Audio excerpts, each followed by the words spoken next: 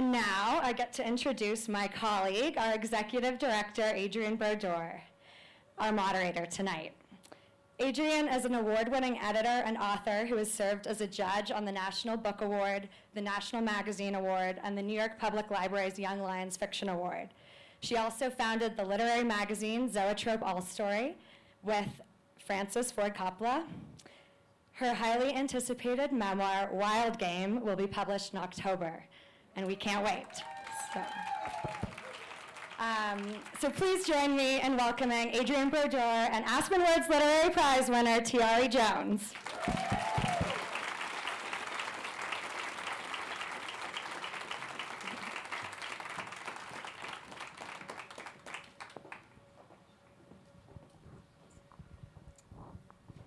Thank you, Carolyn. And thank all of you for coming tonight. Welcome. And mostly, I am just so excited to be on stage with you, Tiare, who, as you all know, is the author of the best-selling book, An American Marriage, which you now also know won, you may have heard, the Aspen Awards Literary Prize. But Tiare is also the author of 3 other novels, Silver Sparrow, The Untelling, and Leaving Atlanta. And in addition to winning the Aspen Awards Literary Prize, excuse me, An American Marriage just won the prestigious Women's Fiction Award, formerly known as the Orange Prize. Yes. An NAACP Image Award. It was an Oprah Book Club suggestion. It appeared on President Obama's summer reading list, as well as his end-of-the-year roundup. The novel has been published in 15 countries, or is it more already? And when she's not traveling around the world accepting prizes, Tiare is a professor of creative writing at Emory University. So welcome to Aspen. Thank you for having me. So as you might know, we're in the thick of Aspen Summer Words, which is our writing conference. And so although we cannot see the audience, I am imagining that out there are many aspiring writers, and also obviously lots of readers, who might be under the impression, because of all this, that you are just an overnight sensation, when in fact, you've been in this game for a long time. And I was hoping you could tell us a little bit about your history and how you got from A to superstardom. Well, you know, I've been a person I've loved to write all my life. I think a lot of people who are writers started writing as children. And I used to write little books and staple them, and I felt very, very satisfied with them. And my parents, who are here, Mom and Daddy, raise your hands. They're there in the front row. You know, they indulged me in that. So when I was a little girl, I was under the impression that I had, you know, a body of work. But I didn't, I mean, I do see now that very young people are super professionalized now. Like my across the street neighbor, his daughter is 8, and she's in like some kind of writing program, and you know, she came to my house to do a reading, you know, like this. But I think that for me, I developed as a writer because I had no attention for being a writer. Like when I was a teenager, I enjoyed writing, but no one ever asked me, you know, what are you writing about? What are you thinking about? And I think it's because of a lot of things. I think one, when I was growing up, people just didn't pay attention to kids like that. And I think more importantly also that as a girl, I think as a teenage girl, the question of your life is not what are you thinking. The question that people want to know about you as a teenage girl is what are you doing and what are you not doing. And so the question is, are you nice? Not so much are you a writer, are you an intellectual, it's just are you a nice girl? And if you like to read and write, people think that you are nice because, you know, as I often say, no one, to the best of my knowledge, no one has ever gotten pregnant in the library. I don't know that that's true. I don't know where you live. But, you know, when I got to college, I took writing classes, and I started thinking, oh, maybe I could do this thing as being a writer. I wanted to go to graduate school to study creative writing, But, well, actually, when I finished college, I did not know that there was a such thing as a graduate degree in creative writing. I actually went to the University of Iowa to do something else. I went to the University of Iowa to get a PhD in literature, and there were all these people, and they were like, oh, we're in the workshop, we're writers. And I would say, oh, I write, I'm a writer. They're like, no, you don't understand. We are in the workshop. And I was like, what's the workshop? And that's when I discovered that you could do a degree in creative writing, but I was afraid to do it because I didn't have any models of people living their lives as artists. I was really encouraged to get a PhD. I introduced you to my parents. That's like Dr. Mama and Dr. Daddy. They both have PhDs, and so they were like, you should get a PhD. And everyone was like, yes, as one does. And I wanted to study writing, but I wasn't from a space where that made sense to study writing. But finally, I do believe that when you believe in what you're doing with your entire heart, I believe that if you do your part, the universe meets you halfway. Because when I was about 27 years old, I started writing a novel about growing up in Atlanta during the Atlanta child murders. And I had a chance encounter. I'm sitting down so you all can't see it, but I'm a very tall person. And all my life, I feared it's just a matter of time before I ran over a petite person. I just knew it. And when I was about 27, I got in an elevator and I ran over a petite person. And I was like, oh my goodness, petite person, are you okay? And the petite person said she was fine, that apparently this happens to them a lot. And she was the director of a creative writing program, and she had read the one story I had published. And she said, come to Arizona and work with me. I'll help you. I'll be your mentor. And I was like, oh, no, ma'am, I can't go to Arizona. I said, it's really hot in Arizona. And this was in the 90s. And I said, and besides, they don't have the King holiday. But she said, it's only hot in the summer, and we have had a voter referendum, and I will have you a King holiday by the time you get there.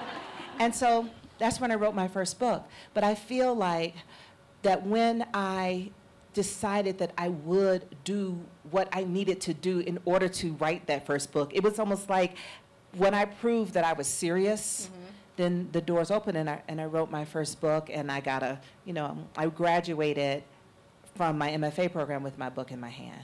And that's kind of how I got started.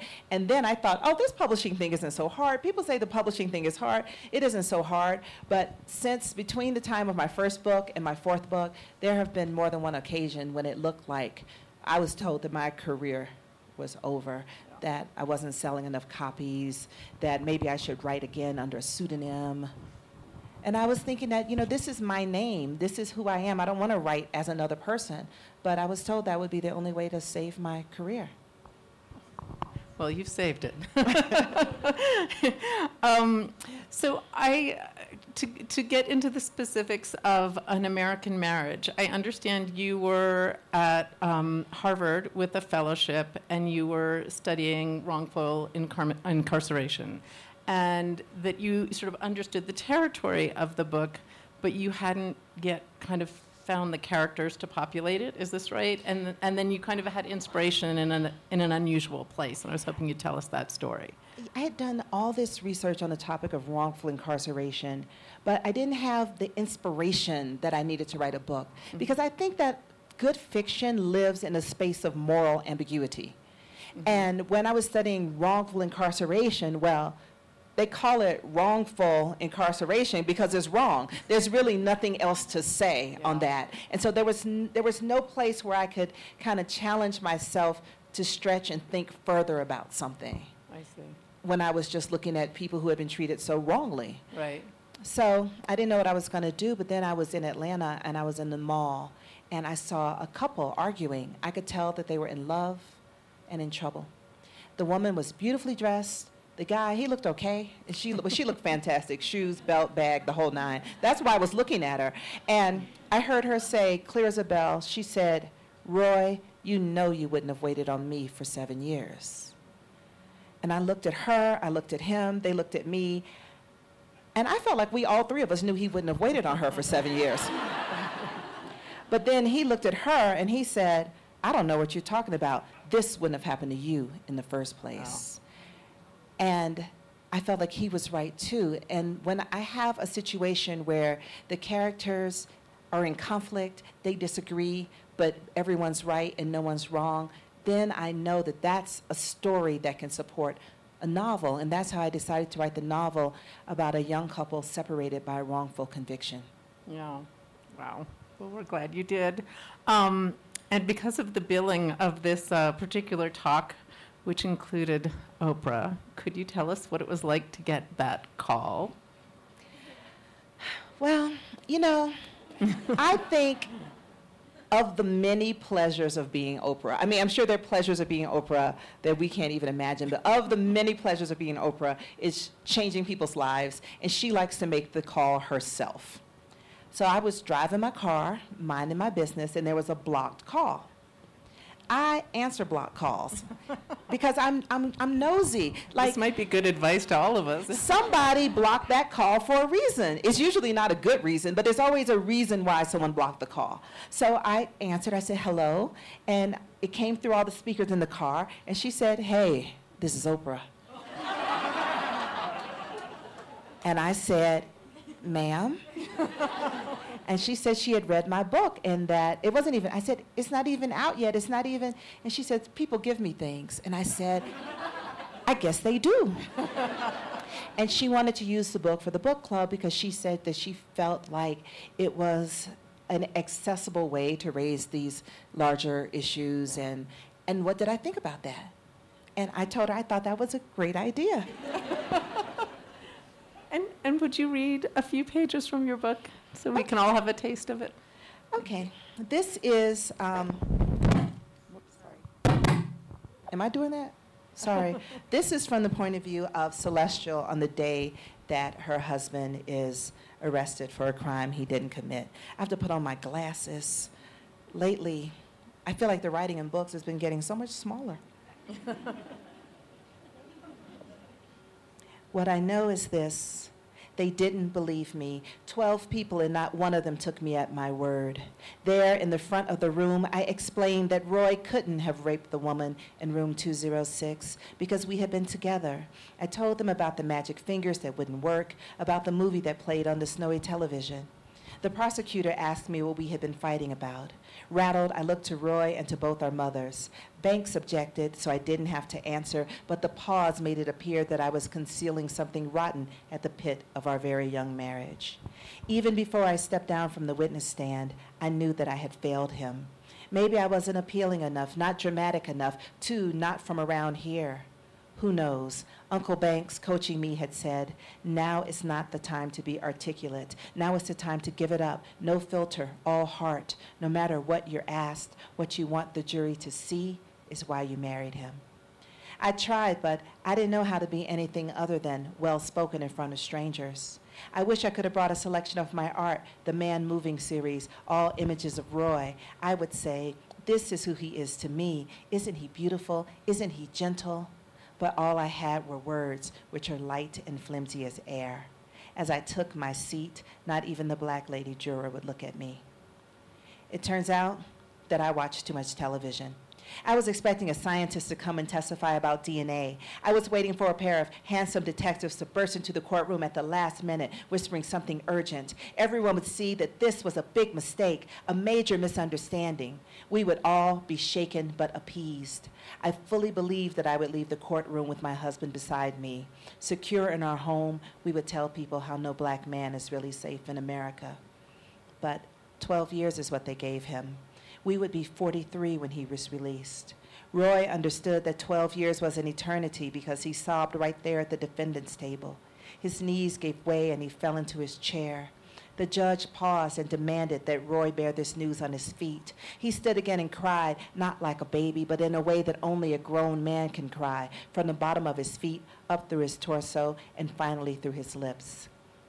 As Roy howled, my fingers kept worrying a rough patch of skin beneath my chin, a souvenir of scar tissue. When they did what I remember as kicking in the door, what everyone else remembers as opening it with the key, after that door was open, however it was open, we were both pulled from the bed. They dragged Roy into the parking lot, and I followed, lunging for him, wearing nothing but a white slip. Someone pushed me to the ground, and my chin hit the pavement. Roy was on the asphalt beside me, barely beyond my grasp, speaking words that didn't reach my ears. I don't know how long we lay there, parallel like burial plots. Husband, wife, what God has brought together, let no man tear asunder. Thank you.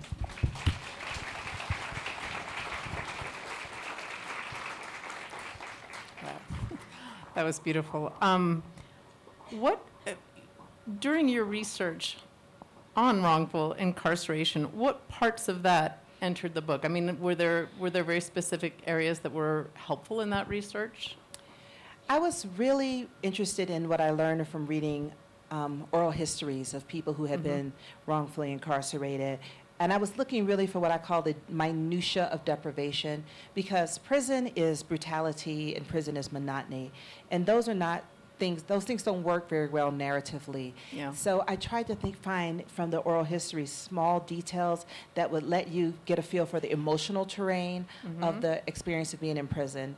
And one of the really interesting things I realized when I was reading all these oral histories is that even though these men and women had been wrongfully convicted, that wasn't really the question that they were answering, that they were really critiquing incarceration and mass incarceration more largely. They tend to bristle at the idea of even using the term wrongfully incarcerated, because it implies that everyone else is rightfully incarcerated, and that actually deflects from the critique of the system. Right. So that's why when I was writing the book, I don't spend all that much time on Roy dwelling on the "but I didn't do it" part. Yeah. I mean, there is one part where he says to Celestial, "But I'm innocent." But then his wife says back, "I'm innocent too," because she is also innocent. So I was more interested in the effect of this family separation. Right, right. And that was so beautifully portrayed through those letters.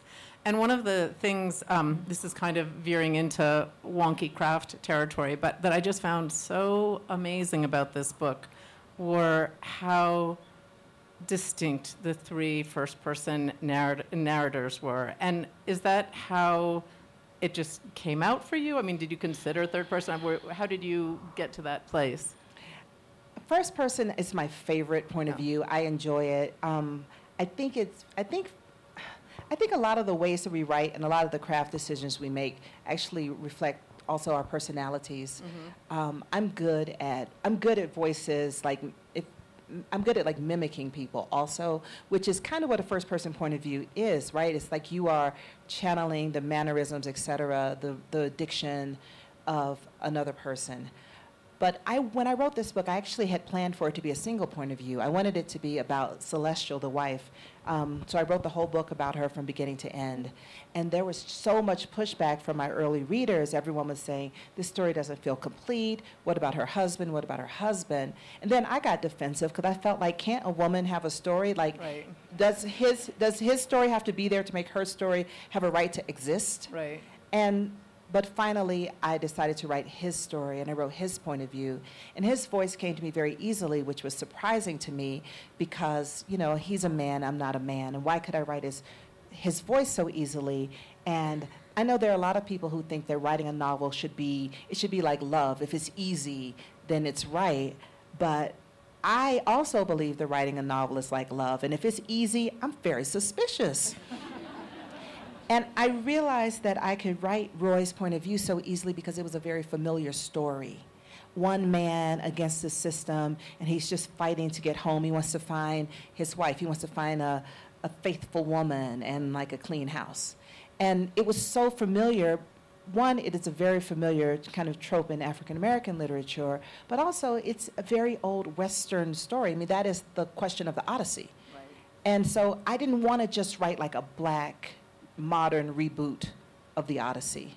Right. So I decided to toggle his voice and her voice because that's a new story. Like in the Odyssey, we don't know what Penelope really thinks. So I toggled the two voices, and I thought that was good, but I felt like Roy as a character was feeling constrained, that he was feeling symbolic, like he was a symbolic representation of the Black man. So every time he made a decision or something happened, I felt like there was a voice over my shoulder saying, so what are you trying to say about the Black man? And it was just like in real life. I'm sure we've all been in a situation where we felt like we were representing more than just ourselves. Even if you felt like you were just representing your family, you feel like you can't be eccentric anymore because everyone's reputation is on your shoulders. Right. And so that's why I decided to add a third male voice, just to give Roy some room. Right. And with the two of them in the story, they could each be themselves because they were no longer symbolic. They became individuals again with their own quirky opinions and mannerisms and worldviews. Right. And one of my favorite parts of the book, and I know there's so many reasons that it won this prize, and obviously it's wrongful incarceration, and it's race, and it's so many things, but it's also gender, and there was an expected role for Celestial to play, which she did not follow that narrative stand by your man role, and I'm really curious what the reaction overall has been to that, because I can picture a few people not sort of hoping for the other outcome. Well, the biggest challenge I think in writing a story is what I call is pushing back against what I call the tyranny of genre expectation. Mm-hmm. When you have a genre as a reader, when you have a genre expectation and the book doesn't meet that expectation, it it makes you uncomfortable, and that's where before there's controversy, there's discomfort. So when I was writing it from her point of view, and I would say, oh, I've written a novel, it's about a woman, and her husband has been wrongfully accused, everyone expected it to be a novel about one woman's brave, chaste fight to free her man, right? And we would develop her character based on how beautifully she suffers, her endless, bottomless sacrifice. And that's also a way that we understand women's role in this issue of incarceration, is the extent to which they support and suffer in the absence of their men. There's that support system role is how we understand. And I was bored by that. I was bored by that as an idea. I wouldn't read that book, let alone write it. It took me 6 years to write this book. I wouldn't spend 6 years rehashing that story because it doesn't raise the questions that, the question that I have about this is, my feminism is intersectional. And if I were to say to you, I'm writing a book about a woman and her husband is away, she never sees him, and she wants her own life, you would say, by all means, she must, right? Absolutely. You would say, get free. Right. But and there are a lot of novels with that kind of story where a woman is unhappy in her marriage for whatever reason, but usually they're novels about middle-class white women. Mm-hmm. Because should she leave her marriage, there's no sense that her husband is in despair. Right. Right? You just feel like, you never, like when you read an Antonia Nelson short story, like she can break your heart with that kind of storyline, but you never really worry about him. But in this situation, Celestial's husband is wrongfully imprisoned, but does that mean that she doesn't have a right to her life anymore? Mm-hmm. And then the question is, of a gender expectation is it more selfish for her not to wait, or is it more selfish for him to ask her to wait? Yeah. I've seldom met anyone who questions the fact that he thinks that she should wait. Although, I've been on book tour a long time, I've met a lot of people. When I was in San Antonio, I met a man came up to me, he was well-dressed, a black man, suit, tie, he even had the little, what's that little thing you put on the tie, little tie pin? Mm-hmm. Yeah, he went all out in his presentation. And he said, this happened to me. He said that he went to prison for a crime he didn't commit, and he had been married. He said, but that he told his wife to divorce him. He said he didn't see any reason for her life to stop, too. And wow. And he said, and she did it. I said, she did? He said, she divorced him, and she remarried. But he said that the three of them vacationed together. But then I said to him, well, did you ever get married again? And he said, no, she's the love of my life. Oh. You said that it took 6 years, which is not a crazy long time. It's a long time. 6 years is a long time. Okay, so you took a long time writing this book. So forever. What was the where did you get stuck? Was it finding those characters, or what was the Okay, so writing Celestial's point of view from the beginning to end, that's a Mhm. year and a half. Okay. Then 6 months later, that's Roy. That's 2 years. Then I spent about a year getting Andre together. That's 3 years. Then I spent like a year figuring out what order. But I got stuck for about 18 months, 50 pages from the end. I just got stuck. And that's 18 months. That's a long time. That is a long time. And I was living in Brooklyn at the time. My editor lived around the corner. I was running into her in the grocery store. I was hiding from her. I was hiding like behind the rotisserie chickens. And her children would say, "But I saw her." But I got stuck because I was asking myself the wrong questions as to how to end this book. Right. I was allowing Roy, the character, to tell me what this book is about. Roy believes this book is a story of what he has lost and who can give it back to him. He feels like he's lost his job, his status, Right. his car, his woman, everything. And he thinks the moral measure of every character, and thereby the moral measure of the narrative, is who will help him get back what he's lost. And so I thought that was the question of the book, and I couldn't find a way out that was satisfying for all my characters if I used this as a measure. But then one day, I realized that what Roy really lost was his citizenship in his own life, that he had forgotten that in order to be a contributing member of your own life, you have to give something to other people. Right. And that was what was taken from him, his understanding that he had something to offer someone else. And so when I realized that, like the arc of the book, it was off, like, because it was racing toward the wrong end. Right. And so then it only took me about a week and a half, 2 weeks to finish it, even though I had been stranded, because I realized the right question to ask. Wow. Well, that's hopeful for those of you who are stuck somewhere. Well, and the thing that was really important to me that I feel I should say with so many writers in the audience is that we all complain about how our jobs don't allow us to write. Mhm. But this book was so far overdue. But because I had a day job, I didn't feel like, because I was under a lot of pressure to write a different book, to write the expected book. Right. I mean, someone even said to me, "You should put some more Black Lives Matter in this book." Like I have some Black Lives Matter in my pocketbook, and I could just until we have enough Black Lives Matter.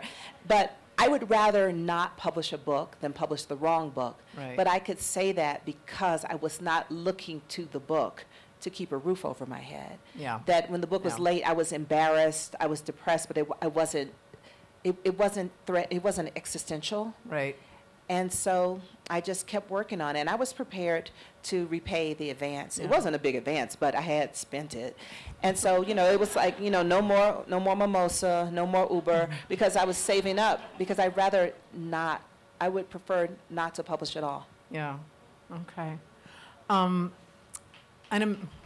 Yes, that deserves some clapping. Your title, An American Marriage, is such a powerful title.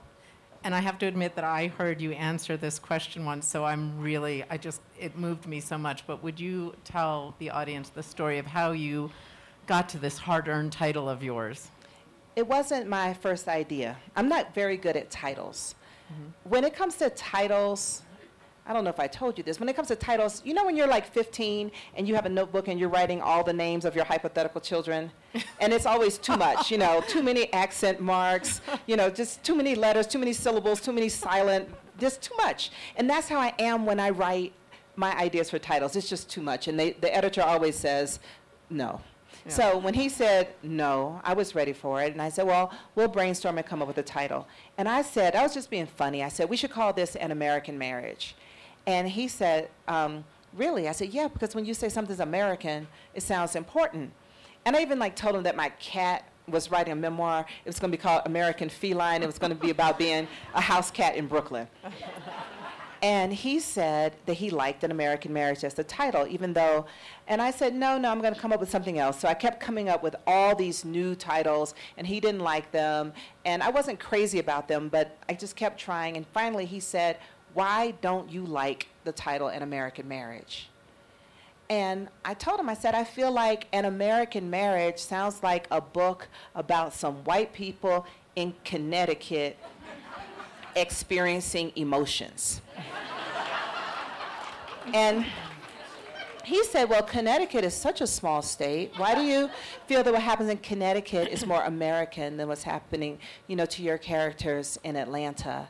And the reason is that I have never, as a person, I've never been called American without another word in front of it. I've been called African American, I've been called Black American, but no one has ever called me just American. So when he wanted to call the book An American Marriage, I felt like he was estranging me from this story that I was telling. He was taking it, making it no longer about me and my characters. But he asked me to think about it, and I went and I talked to my mentor, playwright Pearl Clegg, and I said, Pearl, they want to call it An American Marriage. I said, do you think they're trying to disguise it where you wouldn't, know who had written it? And she said, first off, it's a great title, and she said that it reflects the book because the incarceration in this country is like no other. And so this story is an American story.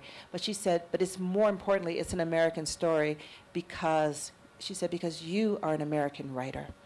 She said a lot of people made a lot of sacrifices so that you can claim your citizenship. She said, if you don't like it because you just don't like it, you don't have to take this as your title. She said, but don't reject this title because you don't feel that you have a right to it. Yeah, that's great. So, yeah, that deserves applause too. well, I told my editor, I said, okay, let's call it An American Marriage. And he said, oh, thank goodness, because we already made the cover.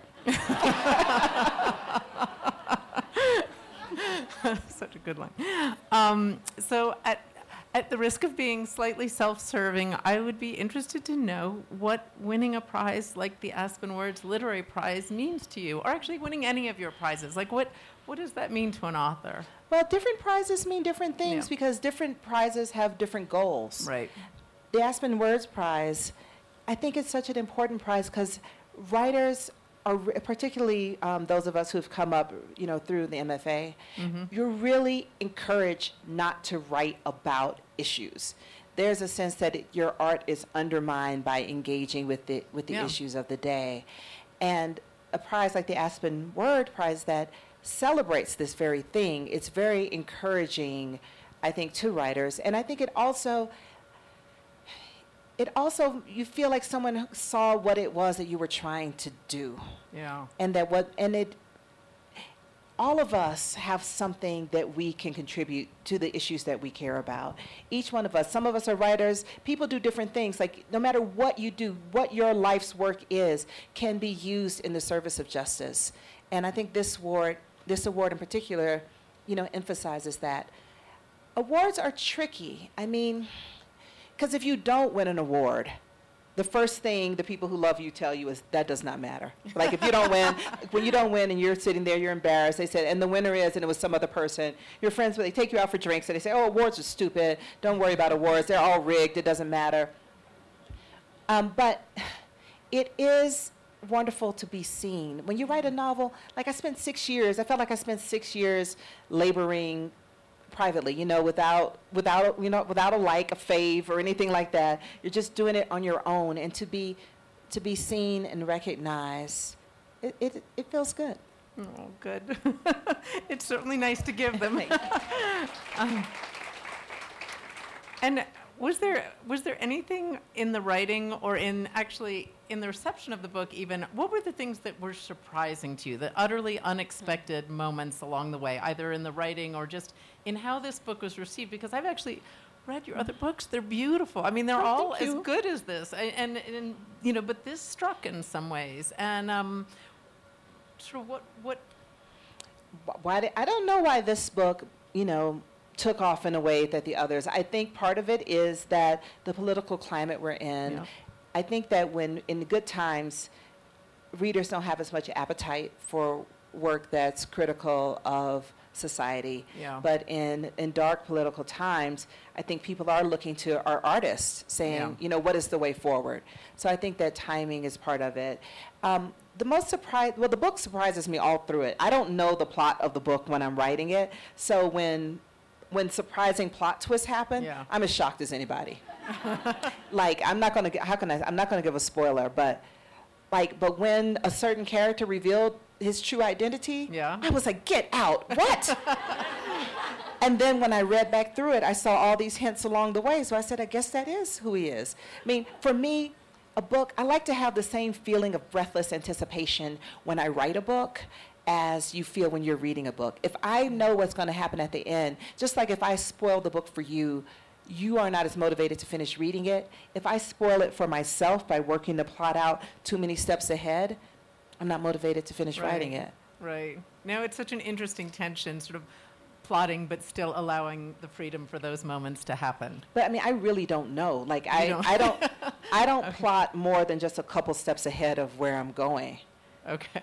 Which is also, I think, why it takes me so long. Yeah. Because when I go down a bad plot place and it doesn't end up anywhere fruitful, I have to go back to the last place that I was confident and then start again going this direction. Yeah. So it takes me a long time.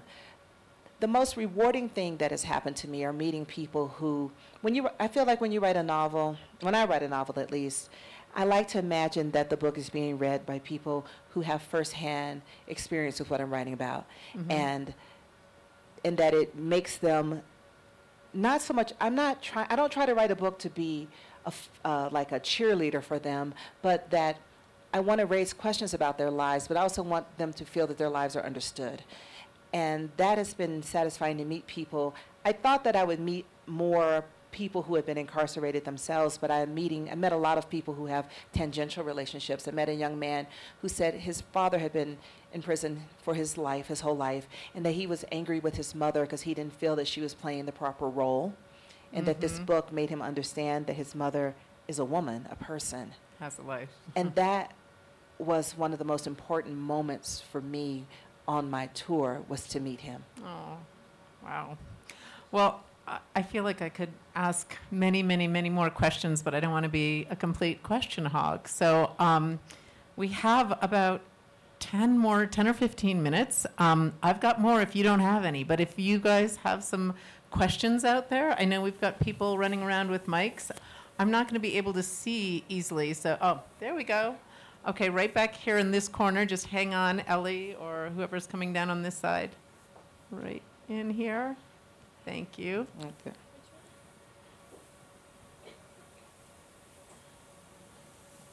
Hi, I'm wondering if you have considered working with communities of incarcerated or families of incarcerated with your very socially engaged work. Well, I have done a number of book clubs in prisons with this book. And I've done some work with the Marshall Project in looking at policy. It's so interesting being a novelist. I sometimes feel a little out of my element when I'm with people who do a lot of policy work, because they know all these different bills and referendums, so many acronyms, and I feel like I'm the one without the acronyms. I wonder if as a novelist, maybe my work is better accomplished in bringing the books, because of mass incarceration, there's so many people tangentially touched by incarceration who are not in any organization. And I think that this book has really helped in getting people out of that shame. There's so many people that I know that have incarcerated family members, and I didn't even know this about them, and I've been knowing them forever until we read the book. So I wonder if that might be more where my work works best. That's interesting. Any other questions? Oops, there's one right down here.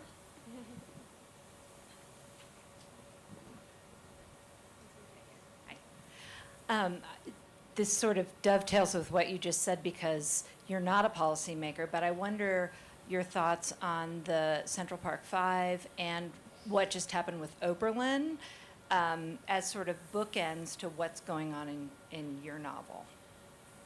I think wrongful incarceration is a problem as old as the United States, right? I mean, you could look at slavery as the ultimate in wrongful incarceration and exploited of captive labor, right? I think the Central Park Five with the Netflix documentary, I think a lot of these topics are getting a lot more traction and attention, but it's not a new problem, but the solutions to it, I think, are the real issue, in that when people are released when they're wrongfully incarcerated, most people who are wrongfully incarcerated don't get any money or anything when they're released.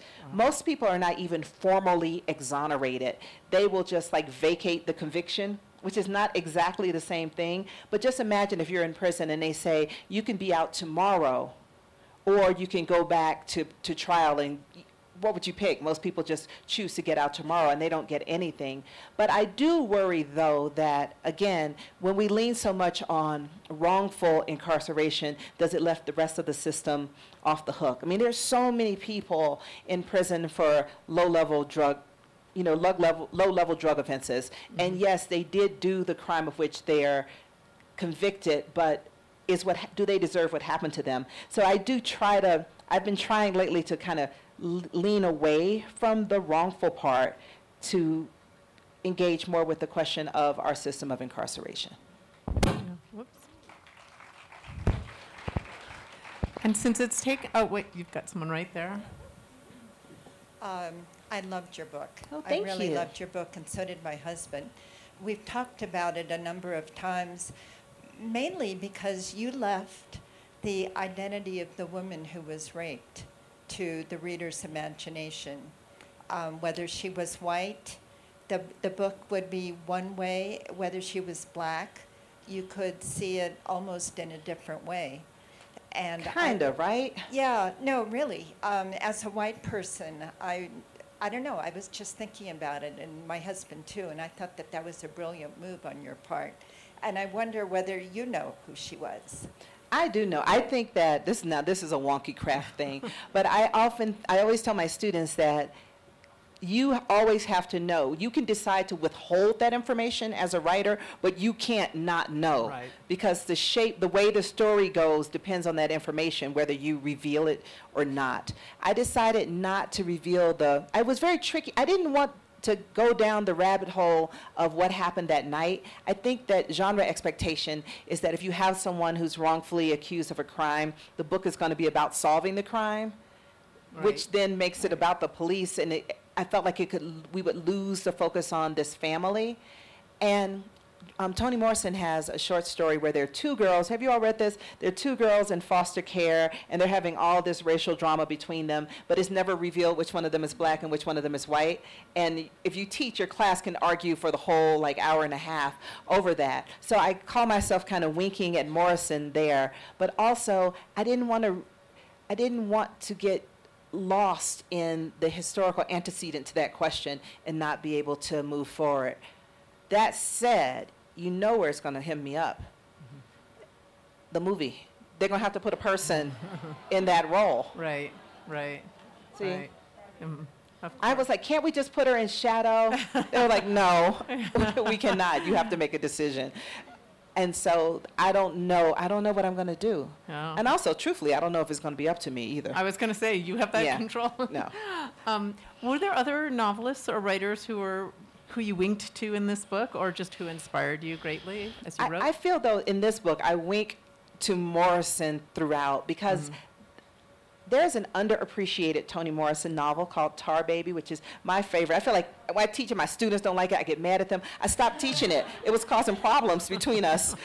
But some of the questions raised in this novel, some of the gendered questions are the same. I even use the hometown of the hero in that book is Elo, and I use the same name for the hometown in this book.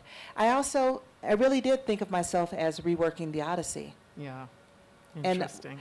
And did you read Circe? I read Circe. Yes, I also I read love The Circe. Silence of the Girls. There's a lot of women now are writing back to the Greeks. And I think that I am too, but I'm seldom recognized as doing that. Yeah, that's interesting. Yes, right in front in the blue jacket. Don't you think that all the questions are coming from up here? I know, and I those think it's people me because I can't think see those anyone people in the else. back are not getting the love they deserve. Okay, I see She's had her someone hand way up in the back. forever. Okay. I'm so bossy. I'm going to let Tiari pick the people from now. Well, no, but these people, they've been having their hands up. Okay. I believe in justice. That's why I'm here. All right, Adrian, it's Issa. Hi, Asa. But I am curious now that you bring up Circe and weaving, and this is a crafty question, how you got to Celestial's art and what the inspiration was, because The dolls. the dolls. Well, I wanted to write about a woman that is an artist that I knew I was just interested, since it's such a part of my life. And there's so much conversation in this book about babies and who has babies, who doesn't have babies. So these dolls as kind of surrogates were interesting to me. But I was also interested in what I call the ethics of portraiture, which I struggle with as a writer. I sometimes am inspired for details of characters from people I know in real life. Sometimes they like it, sometimes they don't. And like I have a friend, he says, you keep stealing my best stories. And I tell him I haven't stolen anything. First off, you still tell that story. So obviously I haven't stolen it from you, but I don't use his stories anymore because it bothers him in some way. And with Celestial, when she and Roy are first married and her dolls look like Roy, he loves it. And then when he is in prison, he's angry because he feels like she's stealing his story. So that's one of the questions. And also, I felt like doll making, I have a friend who is a doll maker, and I'm impressed by how many hours and how like she's ruined her eyesight, wearing magnifying glasses to do the bead work and all the details. But when she's finished, she can spend years on a doll, yet it's still consumed like, oh, a doll is a toy for girls. And I feel that's a struggle that all women artists have. Like, I know me, I've written a novel, I'll be on the plane, I'll sit next to a man, and he'll say, so what do you do? And I'll say, oh, I'm a writer. He says, oh, did you write a romance novel? And I'll say, no, I've written a novel about the collateral effects of wrongful incarceration. And he'll say, oh, that sounds interesting, I'll buy it for my wife. Because, he can't understand that I've written something that could be of value to him. Because that's the way women's art is so often consumed. But at the same time, I'm delighted for his wife to read my book. Who would you like to? No. I was going to give it back to Evan. Is that cool? I just wanted to know if you could expand upon, just for a moment, about the idea of how you sit down to write and not have your story plotted out. What is that experience of you're just sitting down and seeing It's where... fun. It's really, really fun. For me, when I came to writing as a little girl, I came to writing because it was a pleasure for me. And as I got more professionalized, it became more like work and more deadlines. It took me away from the joy I had that made me want to be a writer. But when I don't know what I'm doing, I don't know how long the book will take, I don't know anything, and it takes the pressure off. Even though you would think it would put pressure on to not know, it reminds me that this is out of my hands. And so what I do is I try to set how much time I spend writing. I can't control how many pages I write in a day. I can't control how many words will come to me. I can only control how much time I spend trying.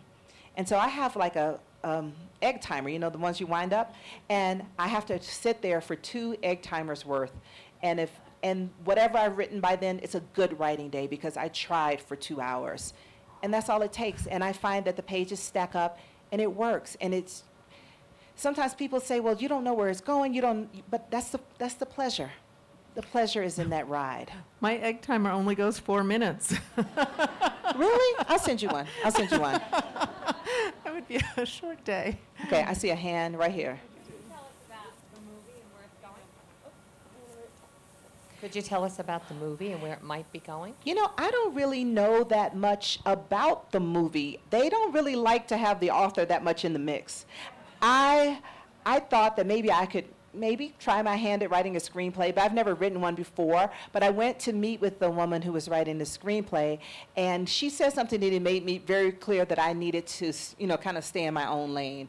And what she said was, we were talking about the end of the book, and she said, this book ends with an epiphany, a change of mind, a change of heart. And I was like, yeah, I know. And she said, that is not interesting for a movie because an epiphany is not interesting to watch. She said, an epiphany looks like this.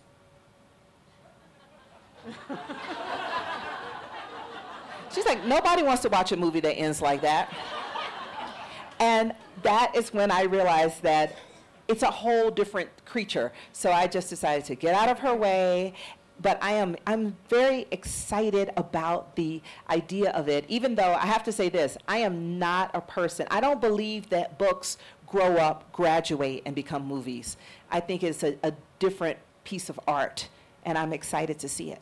That sounds great. I'm seeing hands in the front, but are there any others in the back that have been up that I haven't seen? Yeah, because we can't really see the people in the back. Anybody in the back? Okay, so Okay. then right up We'll front here. return. Wait, there's one in the back. So close. Sorry. I guess we could take the one in the front while she's going to meet the one in the back. Okay. We're getting to you right here. The mic's here first. Hi, thank you so much. I just have a quick Yes. question of content. You know, you mentioned babies and dolls and kind of this ever-present theme. I was just curious when I read the book about the topic of her abortion and kind of how that played into the larger storyline. Like, what purpose did that serve, I guess, in the larger plot, if any? What purpose? Like, their relationship would have been scattered and shattered, perhaps, as it was, but you made the choice to add this pregnancy and this termination into it. What, did that act as a wedge towards the end of their relationship, or? Well, I would say, like, when I'm composing a novel, I don't think about the things in that way, but I was interested in, again, genre expectation. Usually, if you have an abortion in a story, the story becomes about the abortion, right? It becomes the center of it. It usually is some spiraling of a great tragedy, or it haunts her for the rest of her life, all these kinds of things. But if you look statistically at the percentage of American women who've had abortions, it's not the central plot point of their life. And so I didn't want it to be the central plot point of this story. I think that I think it's important that we write novels about the ways that people really do live their lives.